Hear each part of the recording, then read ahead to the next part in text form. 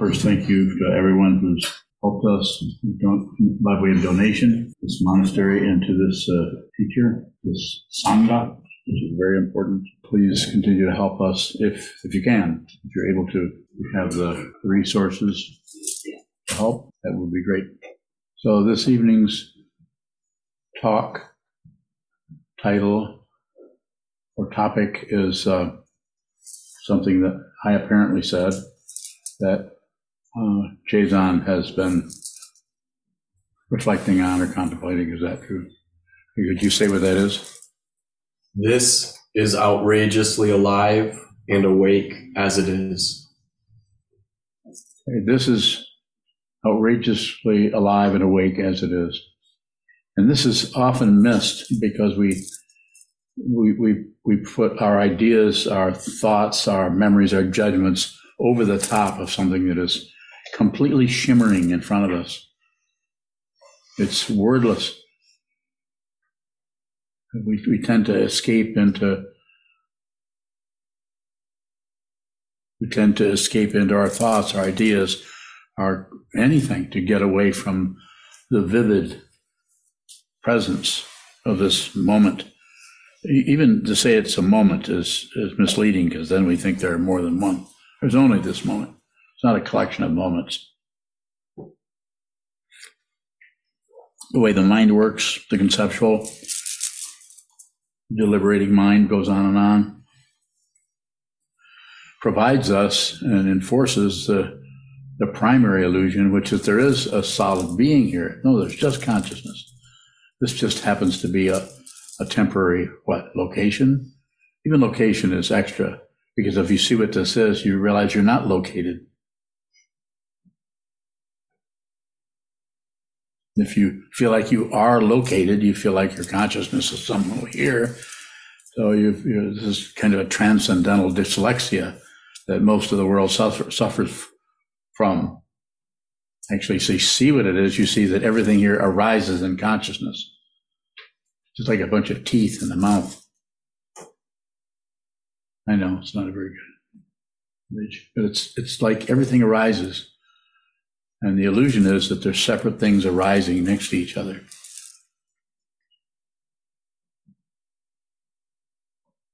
It's outrageous.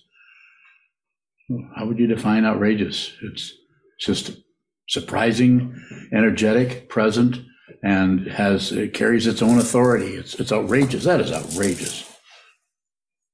I'm not talking about the kind of outrageousness that happens in the realm of the gods, in the realm of the hell beings. It arises in the human realm. It can arise in any realm. There are Buddhas, there are Bodhisattvas in every realm, all 6 realms. How do I know? I don't know. It's not a relative knowledge. I'm looking at it all the time. All the time. That's my credential. And I also ask you practically in the same breath, don't believe it, consider it. So that way, instead of trying to believe it, trying to grasp at it or smash your face into it so you believe it. No, I'm not saying that. I'm saying you look at it. When you face the wall, you actually turn away from the chaos, the confusion of the world, and you receive this vividness, this outrageousness.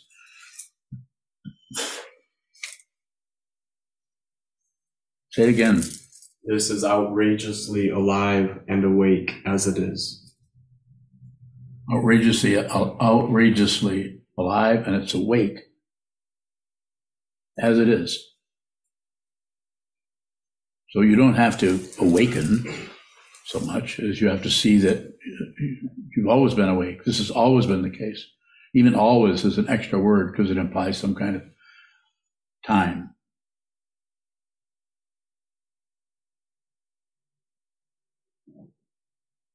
As it is. You don't have to correct it. You don't have to change it. You don't have to fix it. Make it perfect. It's already perfect. It's already complete. How do I know? Here it comes again. Well, you know.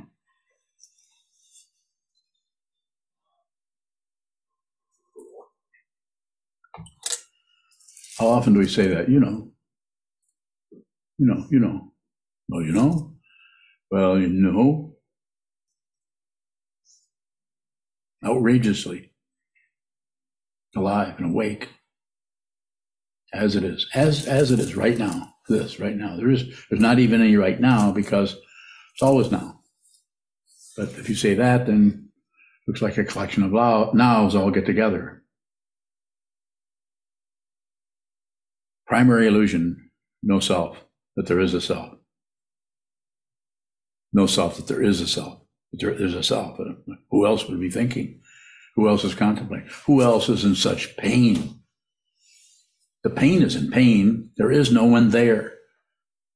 Stop trying to force your emotions or your anything that shows up to force it in the background through any of the three poisons. These poisons poison the clarity that is naturally your birthright. You have to see them. You can't get rid of them. They are unreal. What is real? Say it again. Everything is out. This is outrageously alive and awake as it is.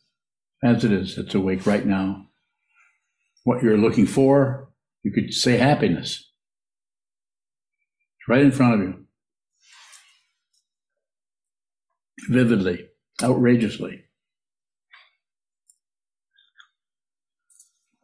And it is empty of anything you think about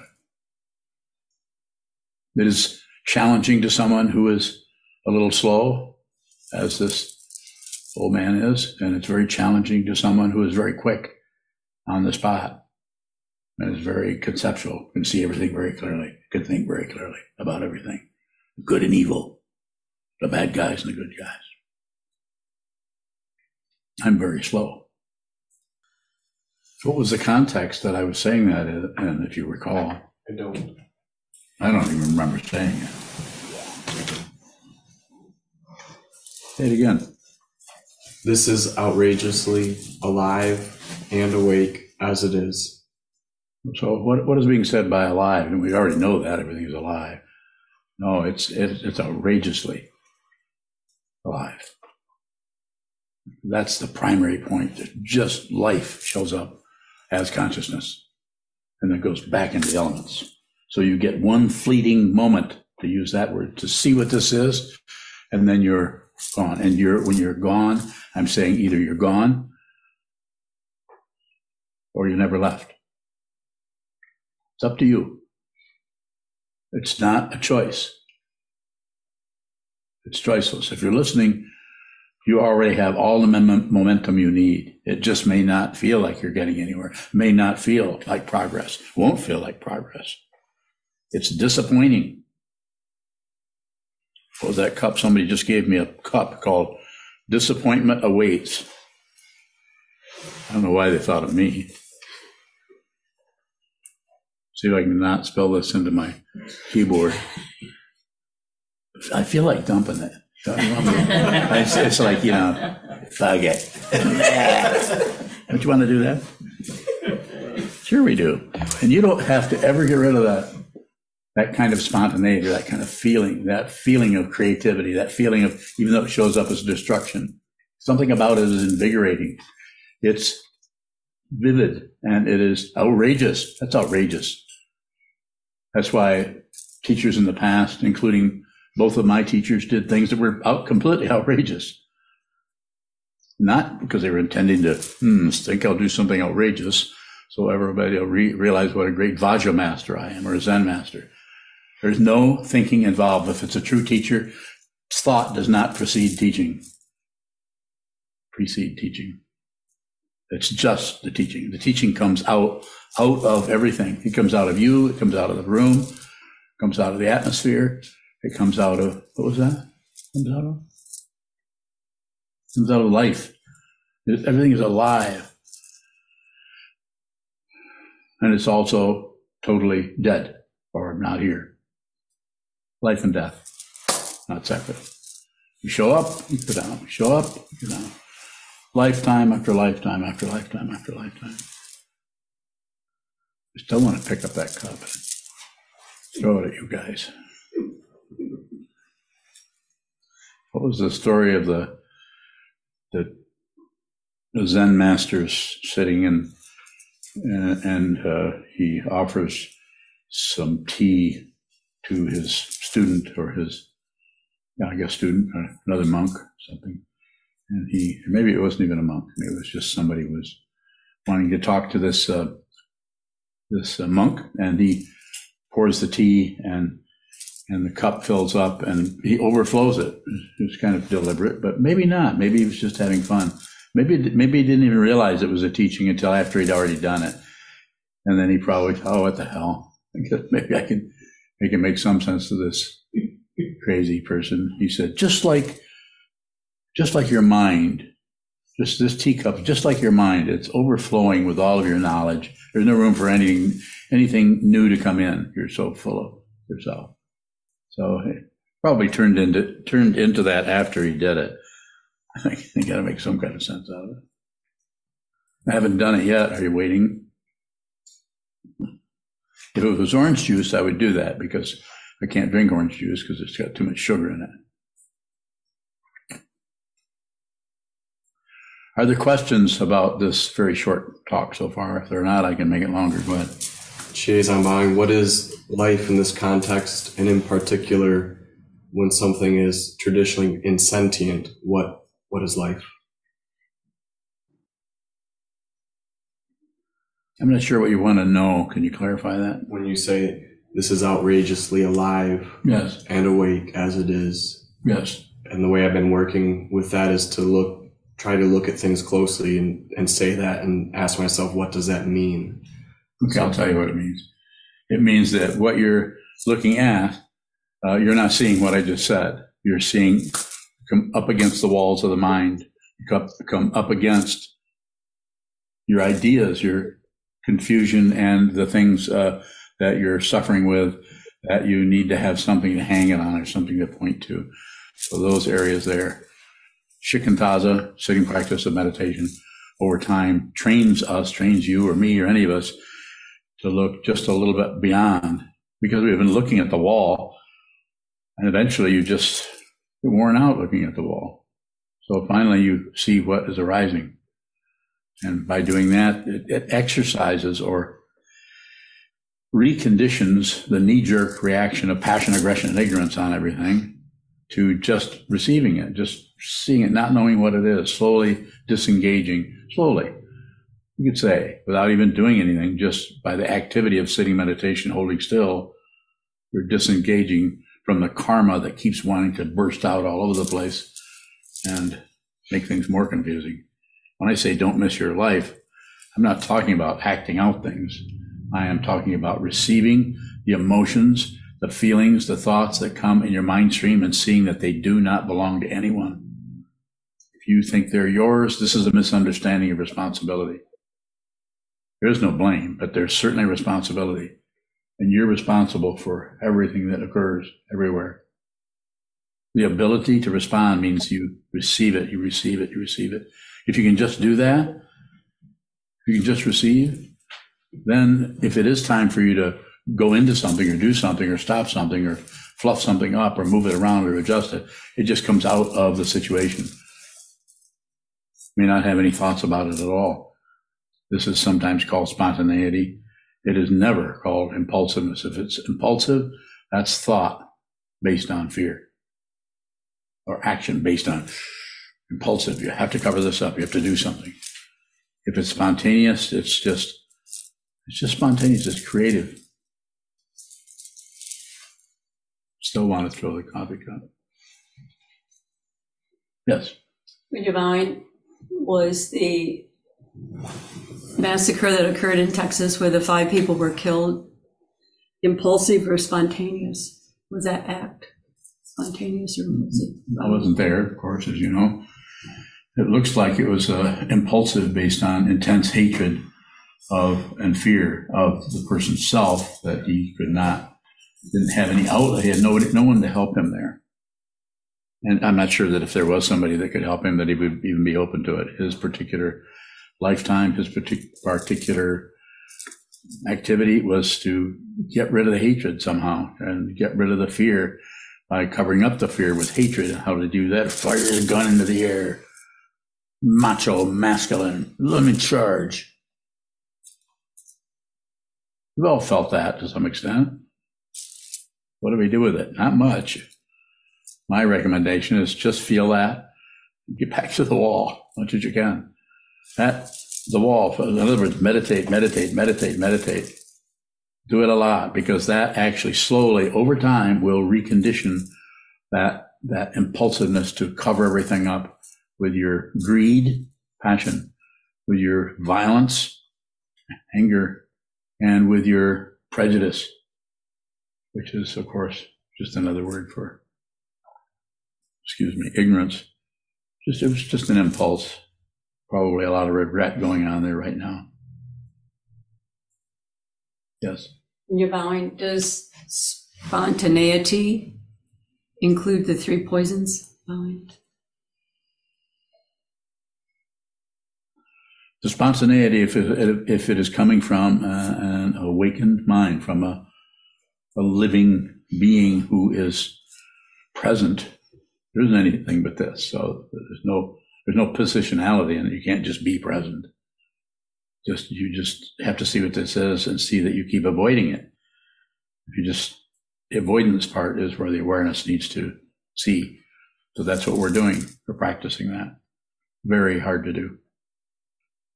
You might be facing lifetimes of doing just the opposite. You won't remember the lifetimes necessarily. There are a few people who can remember past lives, but not many.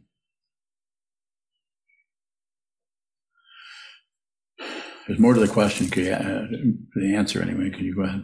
When you're bowing, I was just tying it back into the outrageously alive part of the phrase you had said earlier. And just questioning spontaneity, I think you said something to the effect that to the awakened mind. So is spontaneity only available to those who are awake? No, it's everywhere. It's always possible for that to occur in the midst of someone who's crazy, who's basically having lots of difficulty. There are times when that's going to shine through, just out of the causes and conditions that we can't track down or trace. It's impossible to figure this out. You can't figure it out because it's unending. Both the apparent physical, and the apparent spiritual, unending, because it doesn't actually begin. More? That's a good area. Stay there if you can. Spontaneity. When you're bowing, is spontaneity outrageous? Yes. Even to a musician who's creating, or even to an artist who's creating something. Artists commonly are trying to find out how to be spontaneous. The idea there is what has to happen there is some kind of understanding, or an understanding that there's no one doing anything. If you think you're creating things, what's going to show up on there is your self-centeredness. You're full of yourself. You can see 15 paintings by an artist, and a couple of them are a little sensitive, a little self-conscious. And maybe the rest of them are quite spontaneous and have a natural balance, kind of like clouds. Clouds don't have to think about their shape. They are their shape. More? When you're bowing, still looking at the impulsiveness against spontaneity. Thinking of, and you mentioned artist Van Gogh, who seemed to be suffering quite a bit. He was, and he impulsively killed himself. But were his paintings spontaneous? They were incredibly spontaneous. And he's pretty unusual to be that miserable, suffering that much, and be on the verge of taking his life. He started by chopping his ear off. To do what? To show how sincere he was to a woman. That's how much he cared about her, something like that. That's what I remember from reading his letters 40, 50 years ago. More? And some people there's no separate being that's reborn. There's just consciousness comes back into a form. And it could be any number of people showing up as one person. Can't figure this out. Might as well be figuring out, might as well just start with guessing how many gumdrops are in a jar. That's silly. But people spend their whole lives psychologically, poetically, writing with everything, trying to find the holy grail of creativity. Otis from Indianapolis asks, when I meditate, my eyes seem to want to roll up or not focus. Should I try to maintain clearly on the wall or let it happen? You give me two choices. So I'll say, let it happen. But it's not a problem. It's your awareness of what is happening is what makes it workable. Just the idea is that hold very still, sit still. Some people will never experience that. But something about your, Otis, your particular dynamic is connected with vision, with your eyes. I would say just be aware of that. If you find that is going on for weeks and weeks, and maybe months, you might go in there and work with it a little bit, but I wouldn't put too much pressure there to hold still. You need to see what it is. I teach this differently than not everybody, but a lot of people. I am about the awareness of what is happening and not controlling yourself or getting to be an apparently good meditator. I think it's a waste of time for the people that come to me. Otherwise, why would you stay here? You go find somebody that teaches a different way, which is okay. Questions? Did you have one? Cheese, I'm bowing. I was just wondering if you could say more about life, what it is to be alive, in contrast to our traditional belief of breathing and blood. What does alive mean? Just consciousness. You're here as conscious. You realize your true nature because you have a teacher, you have a teaching, you have a community, and you work at it. You return to it, and you realize that the blood and the chemistry and the biology is there also. But that life is going down. That aspect. If you identify with that as that's you, then it's going down. But if you see who you are, you realize that who you are can't go away because it's not appeared. Things are appearing. Consciousness does not appear. Everything here appears, but it's arising in consciousness. If you realize who you are, you realize that everything is arising in you, in consciousness. And it's not a big deal other than compared to everything else that's going on. It's outrageous. It's outrageous to realize your true nature and realize that the voice you're hearing as you speak doesn't belong to anyone. There's no identity behind it. And if you get an intense headache, there's no one having a headache. That doesn't mean the headache doesn't hurt. It doesn't mean that you can't chase the weather away just because it doesn't belong to anyone. There's weather everywhere. All this is dependently arisen. There's no solid being anywhere. That's an illusion. And we reinforce that illusion by blaming ourselves, by blaming others, by doing anything with it other than just what? Appreciate it. Appreciate how incredibly beautiful and outrageous this world is. If I could say more, if I could think of more, I'd like to, if somebody has it, you can ask another question before I do this. I'm just wondering how the alive part contrasts with the awake part, if there's two qualities or if there's, what is the alive and the awake about? What do you think? I don't know. That was awful quick. Okay, the alive and awake. Alive has an aspect of your biological situation, and you have all these nerve endings, the sense of touch, sense of feel, sense of smell, sense of taste, thinking. All of this is coming at you from an apparent other, and instead of seeing that as a separate thing that's happening, you're completely alive with everything. Anything that happens is you happening. It's your body, mind complex and the world and its apparent otherness are not separate from each other. Everything is alive. When you see a bird, you are that bird. It's not some kind of particularly romantic idea. I wanted to, I was going to see if Bob is on here. I'm going to ask Bob to read. Bob Holman, are you here somewhere? I don't see him. I think he said he was en route LA to San Francisco to go. Yeah, he wrote a couple of really, really beautiful poems about Jason Gallagher. Those of you who know, he was our online Zoom Sangha member here who passed away here on the 29th, I think it was. Well, anyway, he wrote a couple of poems. Beautiful. And I would rather have him read them, so maybe you can remind me when he comes back on the screen, I'll have him read those poems. Well, Jason. Yes.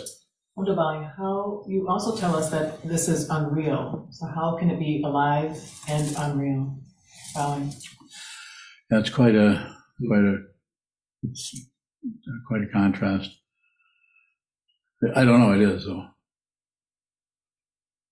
How can it be that the way you asked the question, it's a good, but that's the part of it that we're trying to figure out. And it's not about figuring out, it's about receiving it. It's already the case. You have to receive it. And then if you begin to receive this, there's a good chance you will be tongue-tied. Because there's no way to say this unless you're Bob Holman and he writes a poem about it. But you can do that also. You can actually make things up.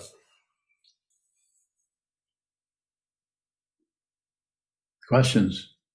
Come on. Yes. Divine. So in our practice, looking at the wall, we're both watching what moves to see what is unreal and to see how alive it is. You could say it that way. That might happen later. Divine, what happens first? What happens first is you see the shithole you're digging around yourself. You see that you're creating this garbage pit. It's not like you're to blame. We're not going that far. We don't set up a polarity, but we need to really see that the negativity that is rising in our mind, even if it was triggered by Joe Schmidt down the hall, it's your negativity. Nobody's dumping any negativity into anybody. This consciousness has come down into a particular form we call a human being.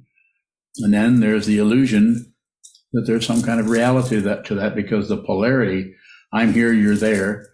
There's night and there's day, up, down, back and forth, life and death, and even going to Buddhas and sentient beings.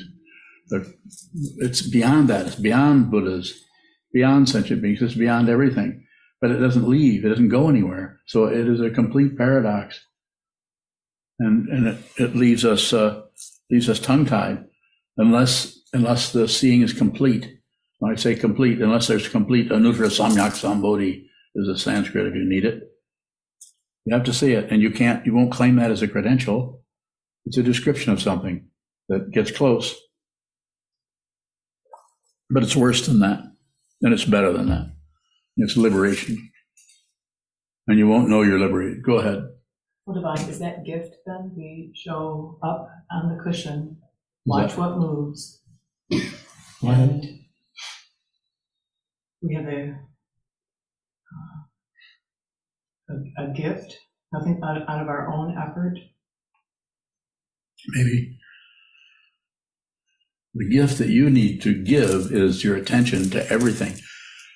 Don't miss anything. If anything is happening, if you can, don't lay anything on it. Don't name it. Don't explain it. Don't do anything. Have a willingness to not know what is happening to you, because you're actually transcending relative knowledge. Relative knowledge is a trap. It's a trap, and people are stuck in that. Even highly intelligent, way more intelligent than this old man. But it's a trap. Thinking is a trap. And I'm not saying don't think. I'm saying just watch the thinking. Watch the thoughts come and go. It's taught other ways. Sometimes the Vidyadhara would teach label thoughts and return to the out breath. I think that's, maybe some people need to do that. If they do, they're probably studying somewhere else and learning that. They should go ahead. If they ask me, am I doing it wrong? I'd say, no, do whatever your teacher tells you. Within reason. Give me all your money. That would be a good thing. It's not within reason. Go ahead. I want to ask one more time. It seems like when we're on the cushion and we're watching our thoughts come and go, it'd be sheer gift to see consciousness only. Yes. So you could receive that gift. Receive it. Receive it. But don't make no comments. It comes, and what happens when that comes, we start to have ideas about it. It's not enough, or it's not right, or there's no proof. Or it's coming, I feel miserable, and I'm not getting anywhere, and WTF. That kind of, it's just distasteful, but it's, might have to do that anyway. And everyone, everyone is in a different area. Everyone is working with us in a different way. Some people, I doubt they're on one of these screens or in this room, might need a different kind of teaching than is being presented here. I'm not saying it's less, or I'm not saying it's better, but just different than this. Might need to work with it in a different way. If the bird? Strawberry.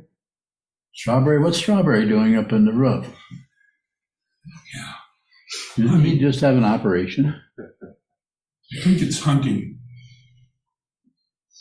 Did Strawberry have an operation? Yeah. That's a cat that is quite friendly.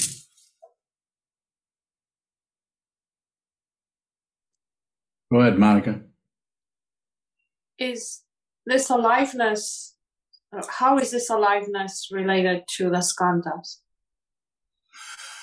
Yes, very good one. So 5 skandhas: form, feeling, not just this feeling, but anything you call feeling. Form, feeling, perception, seeing, smelling, tasting, touching, hearing, perception. You sometimes call perception impulse because it's so tied into a response. We have a perception, we immediately think bird, like I just did. I thought they were talking about a bird, and it wasn't a bird, it was a kitty cat.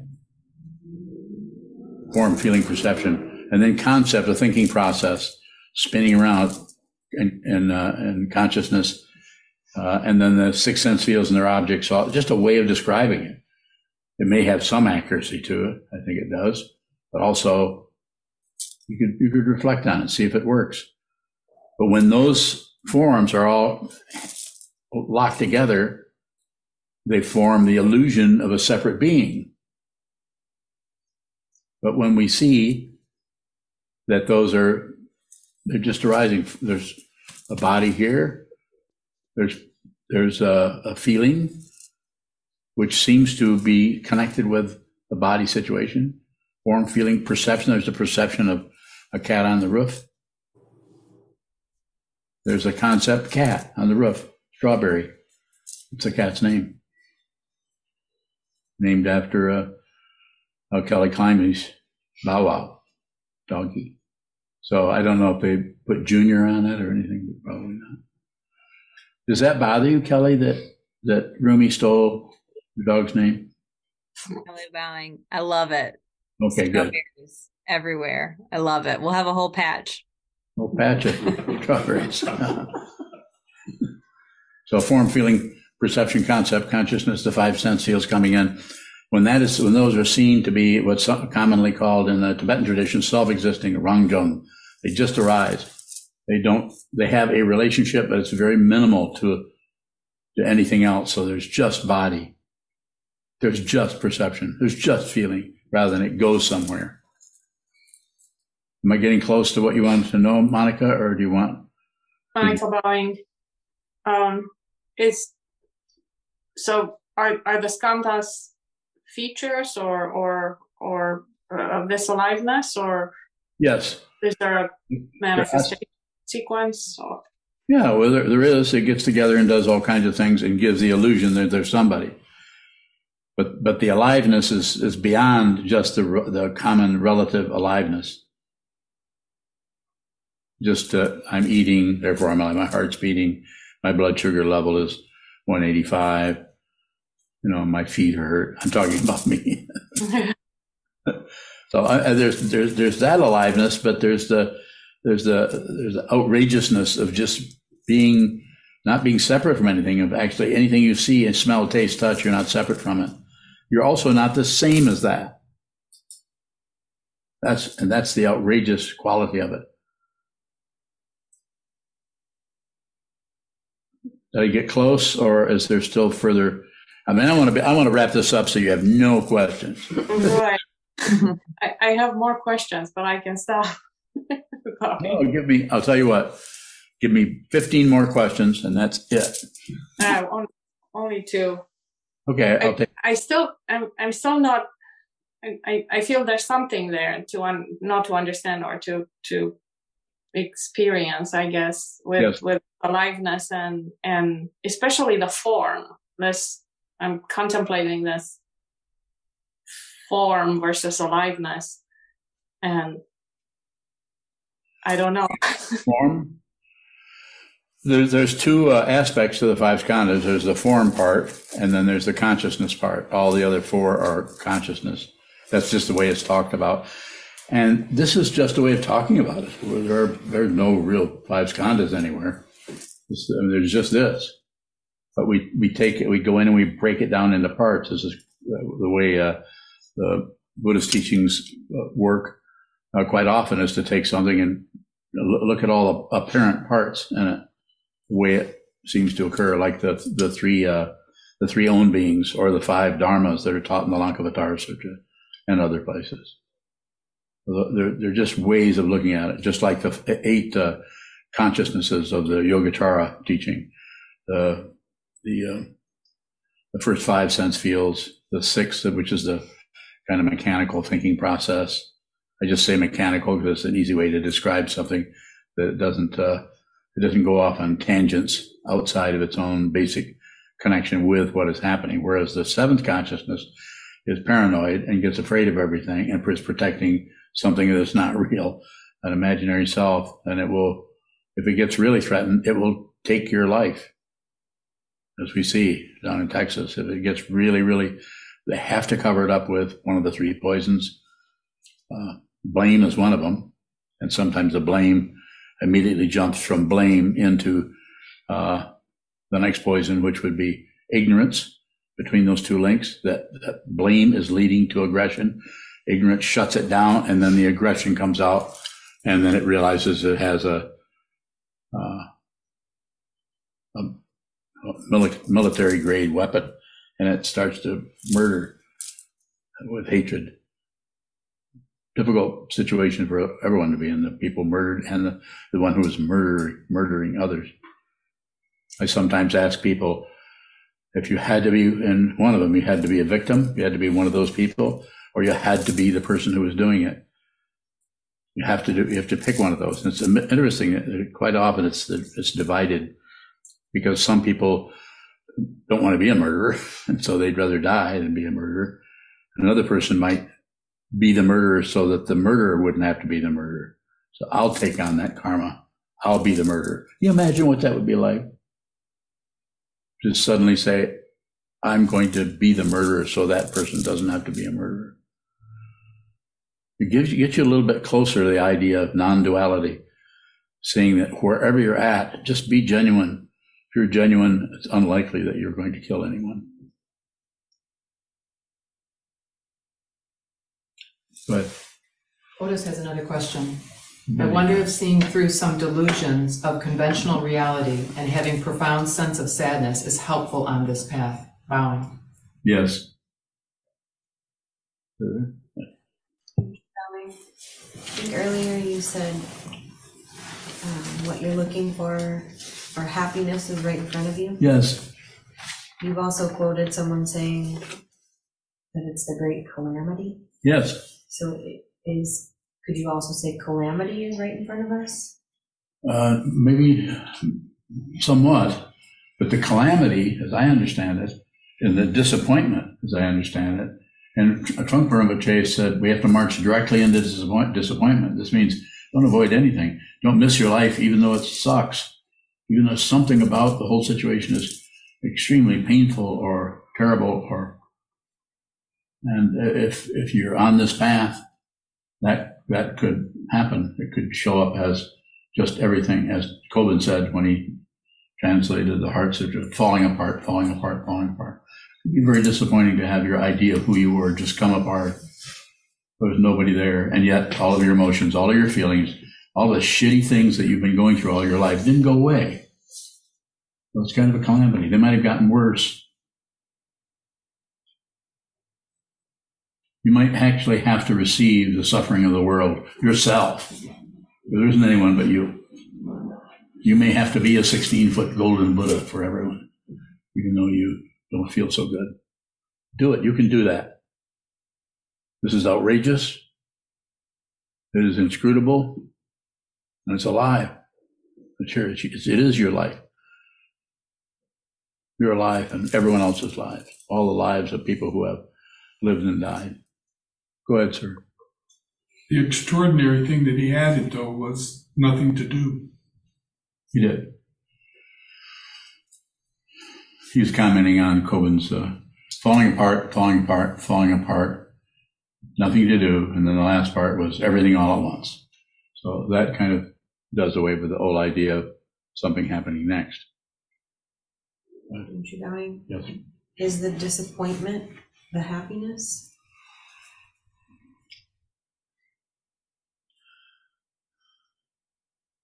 I think it comes before the happiness or the bliss. First, there's a disappointment. It's just everything's come apart. You don't know what to do. You're at a complete loss, but you're still on the path. You still are relating to the teaching of the Buddha, the Dharma, the Sangha, and that everything is empty of its opposite. So everything is, there's anything over there, there's just this. There are no polarities, even though the whole physical world is set up with the illusion of polarities. More? Don't you value? If the suffering doesn't go anywhere, what is the happiness? You see what it is. You see that it is, you're no longer deluded by anything.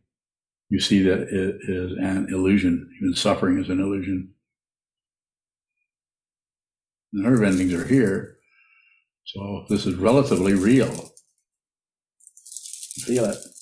You feel pleasure sometimes. You feel abrasiveness other times, but they're really not separate. It's the same nerve endings in every area of the physical or human form.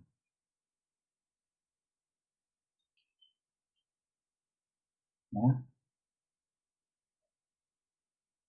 The happiness is in the Buddhist, on the Buddhist path, the bliss is talked about is not a feeling.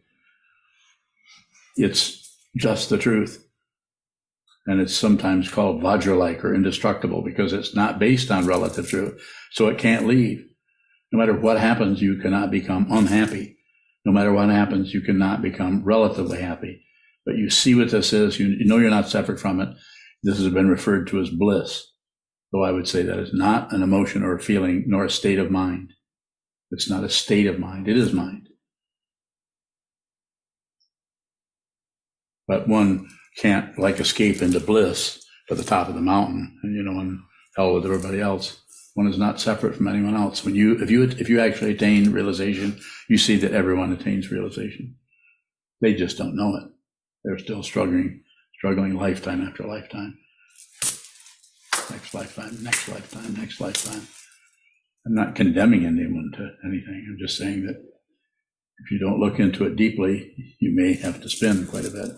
Or be stuck at the bottom of the ocean for 400 years, like one of my students. Not you.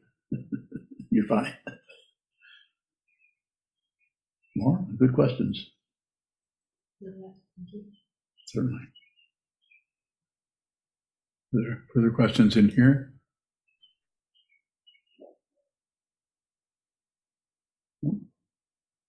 Go ahead. Sokuzan. Heard you say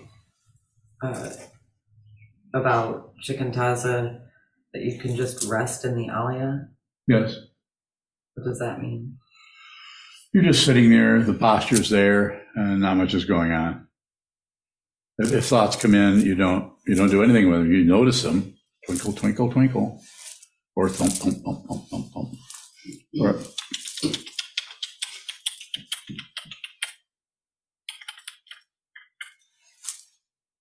that's the thought. They're like that. When you stop, when you don't do anything with them, they come in with their chemistry and their vibration and their whatever it is.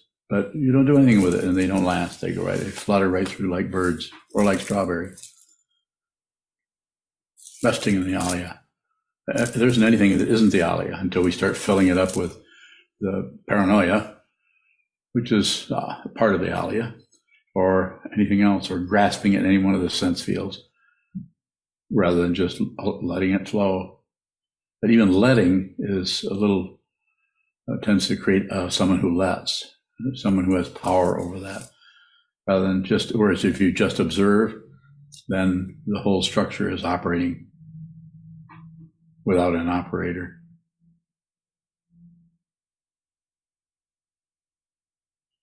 If there's any ego, if someone comes up here and teaches, if there's ego here, you can't do it. You can teach, you can make up shit, you can teach out of a bunch of things you've read.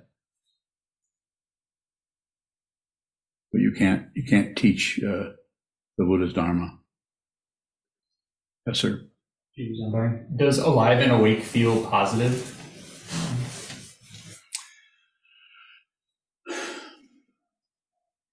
It doesn't seem to have any polarity to it. It's everything. It's positive and negative. It's up and down, back and forth, sacred and profane, alive and dead, all at once. It's consciousness only. And if the body's still here, fine, the hands will wave around. But when the body's gone, the consciousness doesn't necessarily go somewhere else. Nor does it stay here. It's another polarity that collapses. Oh, don't believe me. I'm not saying Sokuzan said this, so it might be true. I'm not thinking you even would do that. I know most of you. But you could consider it a little bit. You could think about it. What's happening there? When I say someone can't sit up here and teach, of course, people can teach out of their knowledge, and that's acceptable, that's workable. Eventually, you teach out of what you're looking at, what you're seeing, and you won't even notice the change. Other people might, but you won't.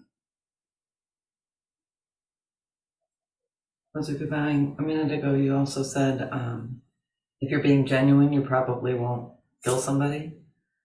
What about being genuine would keep you from going to aggression? Well, I can make a little story up about it maybe, and that might help you because you actually see that the person that you would have killed is suffering too. They're suffering like you are. You certainly want to deal with your own suffering. You see that suffering is in others. Everyone is suffering. Even the person who is covering it up and comes at you and attacks you or says something to upset you or trigger you, you would see that. You also said suffering is unreal. So if you see what this is, it would motivate you not to add to somebody else's suffering if it's unreal.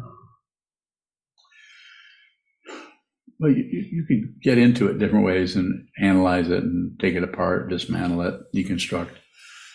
I just think it's very straightforward. You're not separate from them, and you would see that. So rather than just seeing the surface of it, they're coming at you with aggression, and you need to come back to them with aggression. Instead, you would see the aggression, and you would also see that they're using the aggression to cover up their own suffering. So if you're present, then compassion, as Trungpa Rinpoche has said, compassion arises without pretense. There's no kind of pretending to be concerned about someone. You actually are, because you're fundamentally not separate from them. And you see it. You see both of them at the same time. It's called non-duality. You see there's a separation, but there's also nothing is separate. You see it at the same time. The mind can actually handle that. When we're really young, it can't. We want right and wrong, right and wrong. But when we've lived a few hundred years, we eventually see that the confusion. Stop fighting with everything. No more war. Have to see it. Otherwise, we just keep personalizing. We find anything we can do to blame someone who have a negative feeling instead of being responsible. Responding to any emotion that rises in your mind is yours, even if someone did trigger it. We all kind of know that, but it's so damned intense. The emotion is so intense, and it looks so much like they caused it or did it to us. So we want to blame, but it can be worked with. We can just don't give up. Keep looking at it. As Trungpa Rinpoche once said, and I have to paraphrase, but we walk on ego just like it's a shoe. We just wear it out. So you don't have to get rid of it. What does happen over time is you see that's unreal. It's made up. It's, as he said, paranoid insurance policy. Yes, sir. Can alive and awake incite fear? If that's what's coming your way, yes, you could be ego could be terrified of that. If it's starting to show up, it's a path. While you're still on the path, you're not. If you're actually awake and you're completely alive, you're here. You're alive and you're awake. There isn't anything else. As Coben said, nothing to do. There's nothing to do. Everything is dependently risen. So you don't do anything unless you have to, which is my way of saying the same thing. So you eat, you sleep, scratch your head. If you're a monk and you're a man, you buzz your head off. Don't you? But if you're a woman monk, it's up to you. If you feel like you'd like to cut all your hair off, go ahead. But I think it's just as fine, just as well to just let your hair grow. But you guys can't. Not yet. Go ahead. What's outrageous about alive and awake?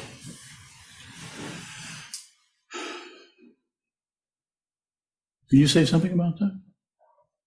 The only thing that shows up for me is to emphasize it's not the traditional form of alive and awake that we think of. It's conceptually, it feels like it goes far beyond just being alive and awake. There's no words for it. It's just completely, even this word is a big lie. Completely present, that's a lie.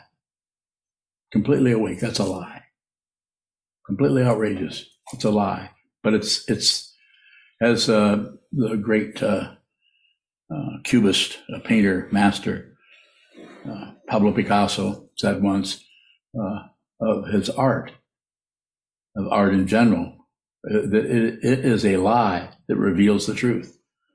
And that's what this teaching is. It's a relative working at it. But the one who realizes this knows that they're going to have to do that if they do this if they are going to help people. Go ahead. Say more. What do you think?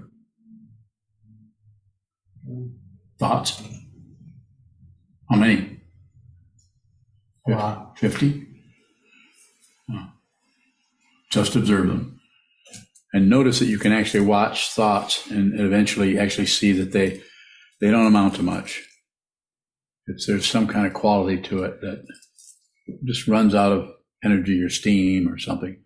You wear it out. How do you wear it out? Don't grasp it. Don't reject it. Don't add to the commotion. And certainly don't ignore it and just look at it. This is the beginning of not only wisdom, but of compassion, which is not a feeling. And wisdom is not knowing stuff. You don't know anything if you're functioning out of that. There isn't anything to know, except for that one thing.